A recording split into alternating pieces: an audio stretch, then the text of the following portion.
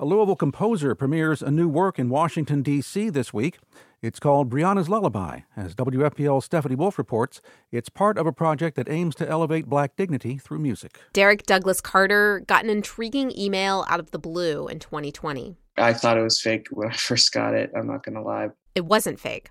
The email was from the Kennedy Center for the Performing Arts in Washington.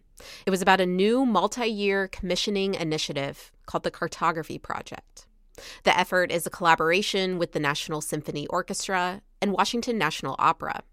Organizers commissioned 8 new works, including Carter's. They sought out artists in cities that have had high-profile police killings of Black people. They wanted music that could be healing. Carter created Breonna's Lullaby.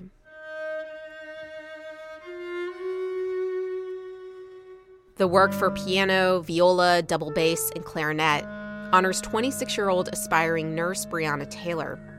Louisville Metro police officers shot and killed her in her apartment in 2020.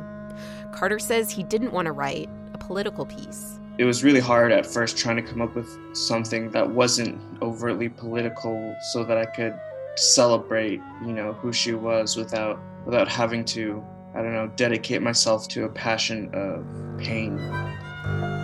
His 2 compositions directly before Breonna's Lullaby were both political. And while he was writing them, I found myself listening to these lullabies to help soothe my soul when I just got too angry or too upset. Carter thought about the middle of the night raid at Taylor's home and what it would have been like to wake up to someone pounding on your door. I thought that she, of all people, deserved a lullaby. Justin Ellis is with the National Symphony Orchestra. The Cartography Project aims to inspire a shift in the classical music industry, of how orchestras commission work. Ellis hopes they'll start to seek out composers who have traditionally been underrepresented. It starts conversations with administrators of how do we find these composers? What are the mechanisms that are out there within the field that exist that can help us? And what are the things that are missing within the field? Composer Derek Douglas Carter's work for the project, Breonna's Lullaby, is not a straightforward lullaby. He says it's more complicated than that because what happened to Taylor is traumatizing. And he wanted that to be present in the music somehow, especially at the end. And I didn't want some sort of uplifting feel-good, and I didn't want a down in the dumps sadness.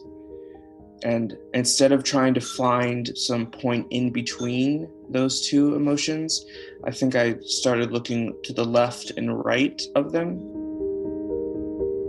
For Carter, that felt resolute, while also acknowledging that there's still a lot of work to be done.